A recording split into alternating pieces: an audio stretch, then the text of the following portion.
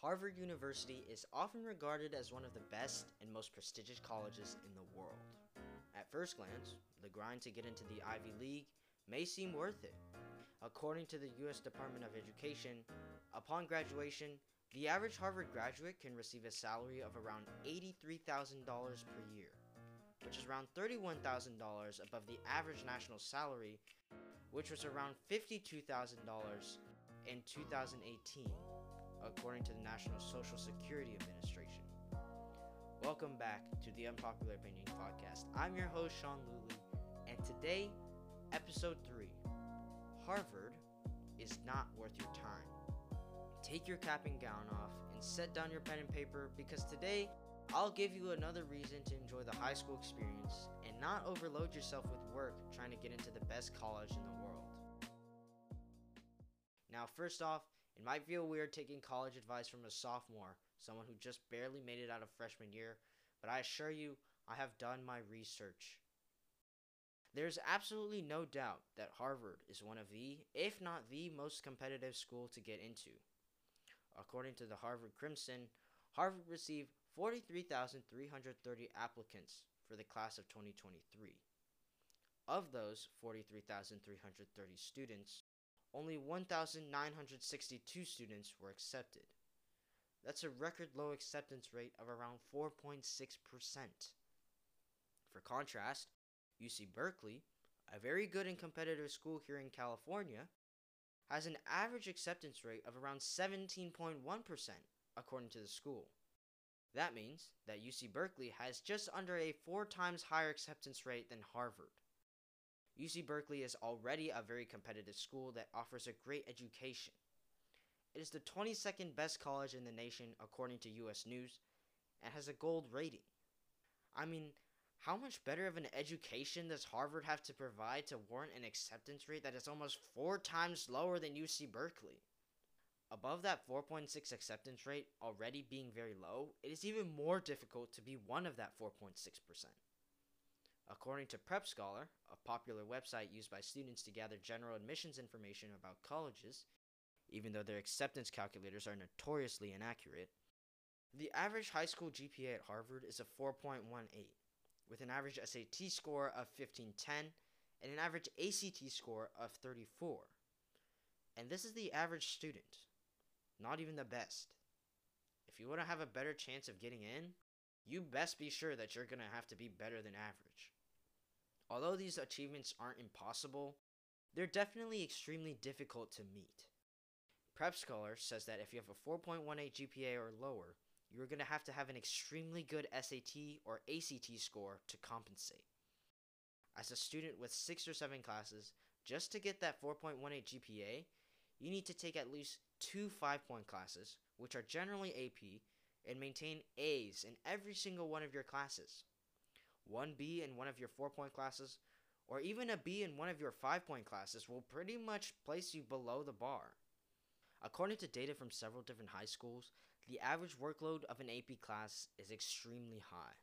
On average, one AP class will assign an average of about 1 to 2 hours of homework per night. So, if you are taking 2 AP classes, just from those 2 AP classes, you will have on average 2 to 4 hours of homework per night, plus the homework you receive from other classes. With that, the courses move extremely quickly and have several major assessments throughout the year. And on top of that, students who do take the AP class often opt to take the AP exam at the end of the year. Harvard only accepts AP test scores of 5, which is the absolute maximum score a student can earn on the AP exam. Speaking of exams, you won't be cut any slack with the SAT or the ACT. The average SAT score at Harvard is 1510, which according to College Board is the highest score in the 99th percentile without yet entering the 99 plus percentile. Getting there requires a lot of practice and determination, all of which you will have to do on your own time, on top of all of your schoolwork. The average ACT score at Harvard is at 34, which is only 2 points under the maximum score you can get for the ACT, a 36. According to ACT Inc., the administrators of the ACT exam, a score of 34 represents the upper 90th percentiles of students, meaning percentiles of 96 or higher. Just meeting the academic requirements for getting into Harvard is already extremely difficult, with a huge workload as well as a buttload of determination and endurance. However, don't think you're automatically getting into Harvard if you get a 1600 on the SAT and have a 4.8 GPA. Actually, you might, but that's besides the point. Anyways, the college admission scene is evolving, and colleges are putting more emphasis on participation in extracurricular activities such as sports and clubs, as well as life skills such as leadership, more than ever before. According to the New York Times, these so-called ALDC students have an acceptance rate of around 45%, much higher than the general 4.6%. ALDC stands for Athletes, Legacies, Dean's Lists, and Children. Legacies basically means the children of Harvard alumni, and children generally means the children of faculty or staff members.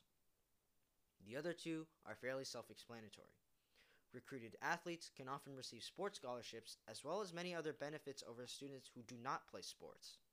And most importantly, Dean's List students will often get in with their amazing work in extracurriculars and other things such as community service, which has greatly impressed the school's dean. So, staying on top of your schoolwork is just as important as participating in student leadership-related classes such as ASB, organized clubs like robotics, or even just general sports such as basketball or cross country. Community service is also greatly valued as an extracurricular, so getting those volunteer hours in is probably more important than you think it is.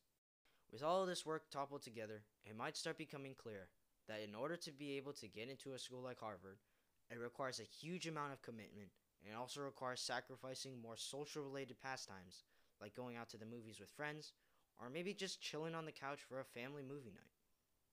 For the average high school student, this may be a deal breaker. You might be thinking, there's no way I'll be able to survive for a week without my friends. Or maybe, the grind is on in Fortnite, not in school. And in the end, the truth is, it is a great challenge. A challenge that some are willing to take and some are not. Partially, this challenge is designed by Harvard to weed out students that may be less committed to their studies. But this is definitely not a bad thing. Just because you can't commit your entire week to schoolwork and preparing for college doesn't mean that you're a bad student. Sure, it is true that Harvard graduates probably have a higher chance of getting a better job than you, but is that satisfaction really worth the sacrifice? You'll start losing those hilarious moments with your friends that you'll remember for the rest of your lives. You'll start losing those memorable game nights with your family. We spend all our lives preparing for the unforeseeable future, which all inevitably ends with retirement. If you think about it, all of the work you do is for your retirement. You go to school to get a degree, so you can get a job, so you can make money, so you can be happy when you retire. But after all, we really only live once.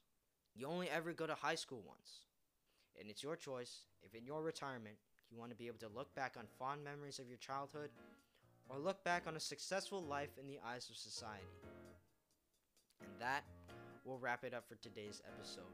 Thank you all so much for listening. If you made it this far and liked what you heard, please consider giving me a follow if you're listening on Spotify. As usual, make sure to check out all my socials. They'll be linked in the description. This has been the Unpopular Opinion Podcast, and I'm Sean Lilly, signing off for Scott Center. Until next time, peace and happy studies.